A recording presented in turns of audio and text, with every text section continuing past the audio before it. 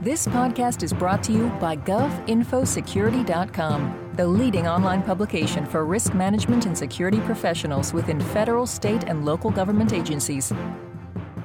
Hello, I'm Executive Editor Eric Chabrow, and here are some of the top stories for the week ending Friday, April 8th, 2011 on GovInfoSecurity.com.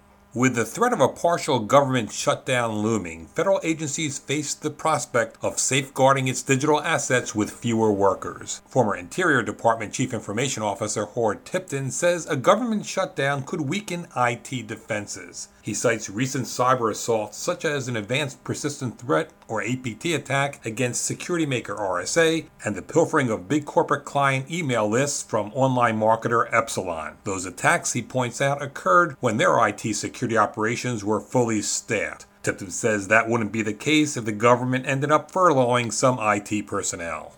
When we put ourselves into a state of chaos like this, and that's what it will be, think of the opportunities for striking, particularly through these APTs. They'll just pick and choose the targets with much less security behind them. Tipton recollects that about 15% of Interior's workforce was deemed essential during the 1995 government shutdown. It was almost like a ghost town in many places.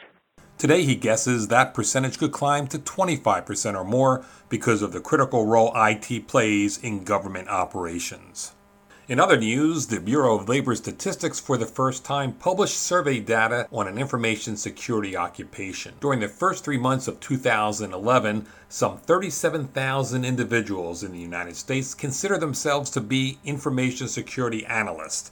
And according to the survey, none of those IT security analysts were unemployed. The survey results shouldn't be taken as gospel because the sample size of households with IT security analysts was relatively small. Still, the data BLS provides sheds some light onto one segment of the IT security profession. Whether or not the unemployment rate is truly zero, IT security analysts belong to a profession in which employers say they cannot find enough workers with those skills, and nearly everyone with those skills can find a job. I'll be back with more of the week's top stories after this message.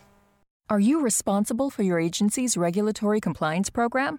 Do cybercrime, data breaches, or endpoint security keep you up at night?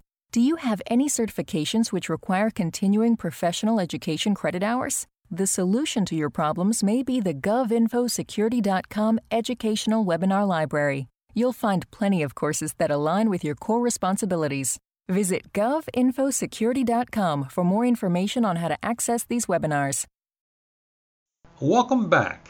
A top RSA technologist unveiled details about how the mid-March Advanced Persistent Threat attack occurred on security maker RSA and its secure ID two-factor authentication products. In his blog, Uri Ribner writes that a well-crafted email with the subject line reading 2011 retirement plan tricked an RSA employee to retrieve the message from a junk mail folder. Ribner says an Excel spreadsheet attached to the email contained a zero-day exploit that led to the installation of a backdoor virus. That in turn exploited an Adobe Flash vulnerability, which Adobe has since patched. In my blog on RSA, entitled No Such Thing as Bad Publicity, I start off with a quotation from showman George M. Cohan, who said, "I don't care what you say about me, as long as you say something about me, and as long as you spell my name right." And the right spelling?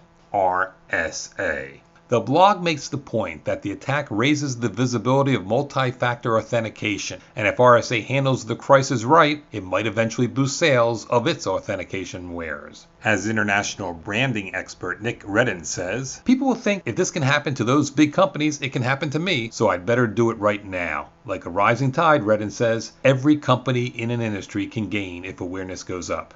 For RSA to rebound, it must be forthright with its customers and the public about how it's handling the breach.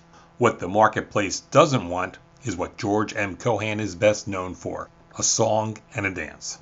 Finally, our featured interview with the top cybersecurity executive at the Department of Homeland Security, Deputy Undersecretary Philip Reitinger.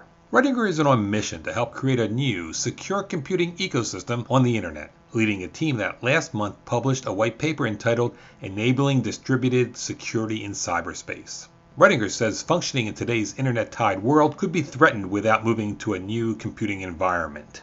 Unless we can solve this problem unless people start to really pay attention to the threat and how we need to drive fundamental change, we're going to be in a world that gets worse from day to day and month to month and year to year. And we're going to be at a place eventually where your television's going to complain that it's being attacked by your refrigerator and isn't able to operate anymore. None of us wants to live in that world.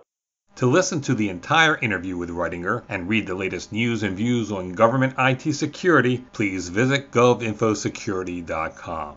That's it for this week. I'm Eric Chabrow. Enjoy your weekend and have a great week ahead.